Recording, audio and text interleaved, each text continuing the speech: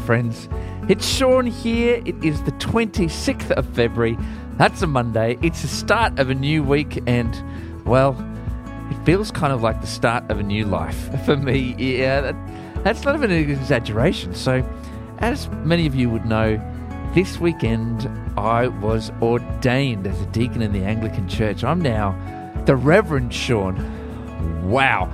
And as many of you would know, there has been a whole lot of conflict and discomfort in me heading into that. But over a number of days of retreat, God has done some amazing work in me and kind of prepared me. And I just feel so incredibly blessed and humbled, and like this church has validated God's call on my life to step forth into this ministry, which is just crazy and wonderful and an incredible privilege. So I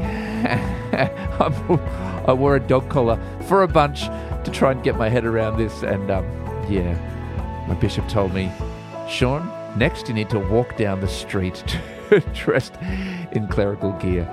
Yeah, that is my journey now, and that is just the most incredible privilege. And for those of you who have encouraged me along the way, gee, I thank you so much from the bottom of my heart. This role is all about serving God's people, and you have served me and loved me and upheld me. And for that, from the bottom of my heart, I just thank you so much.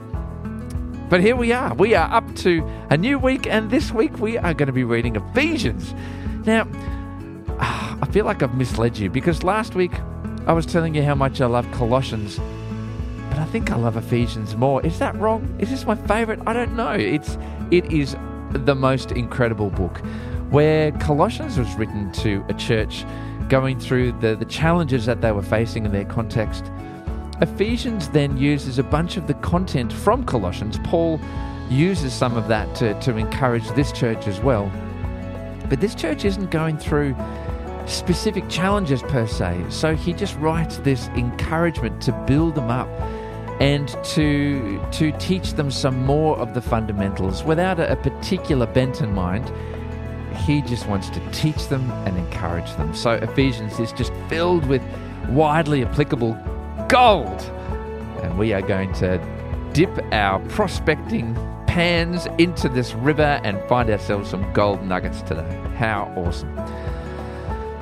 So let's do it, friends. Let us read together Ephesians chapter 1.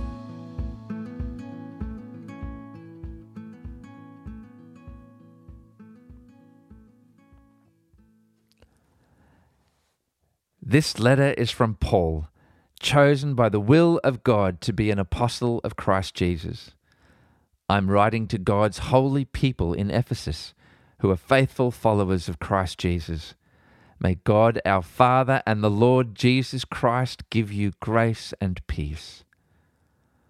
All praise to God, the Father of our Lord Jesus Christ, who has blessed us with every spiritual blessing in the heavenly realms, because we are united with Christ. Even before he made the world, God loved us and chose us in Christ to be holy and without fault in his eyes. God decided in advance to adopt us into his own family by bringing us to himself through Jesus Christ. This is what he wanted to do, and it gave him great pleasure. So we praise God for the glorious grace he has poured out on us who belong to his dear Son. He is so rich in kindness and grace that he purchased our freedom with the blood of his Son and forgave our sins. He has showered his kindness on us, along with all wisdom and understanding. God has now revealed to us his mysterious will regarding Christ, which is to fill his own good plan.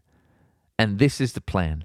At the right time, he will bring everything together under the authority of Christ, everything in heaven and on earth. Furthermore, because we are united with Christ, we have received an inheritance from God, for he chose us in advance, and he makes everything work out according to his plan. God's purpose was that we Jews, who were the first to trust in Christ, would bring praise and glory to God. And now you Gentiles have also heard the truth, The good news that God saves you. And when you believed in Christ, he identified you as his own by giving you the Holy Spirit, whom he promised long ago. The Spirit is God's guarantee that he will give us the inheritance he promised, and that he has purchased us to be his own people. He did this so that we would praise and glorify him. Ever since I first heard of your strong faith in the Lord Jesus and your love for God's people everywhere, I have not stopped thanking God for you.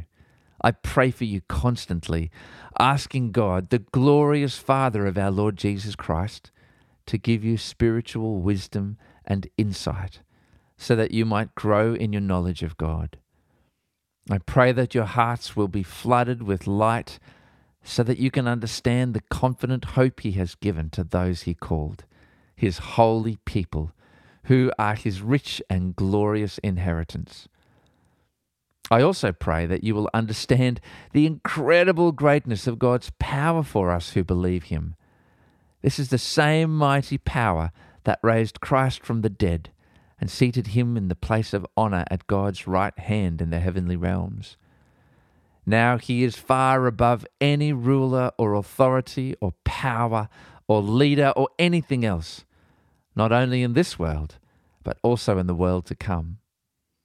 God has put all things under the authority of Christ and has made him head over all things for the benefit of the church. And the church is his body. It is made full and complete by Christ, who fills all things everywhere with himself.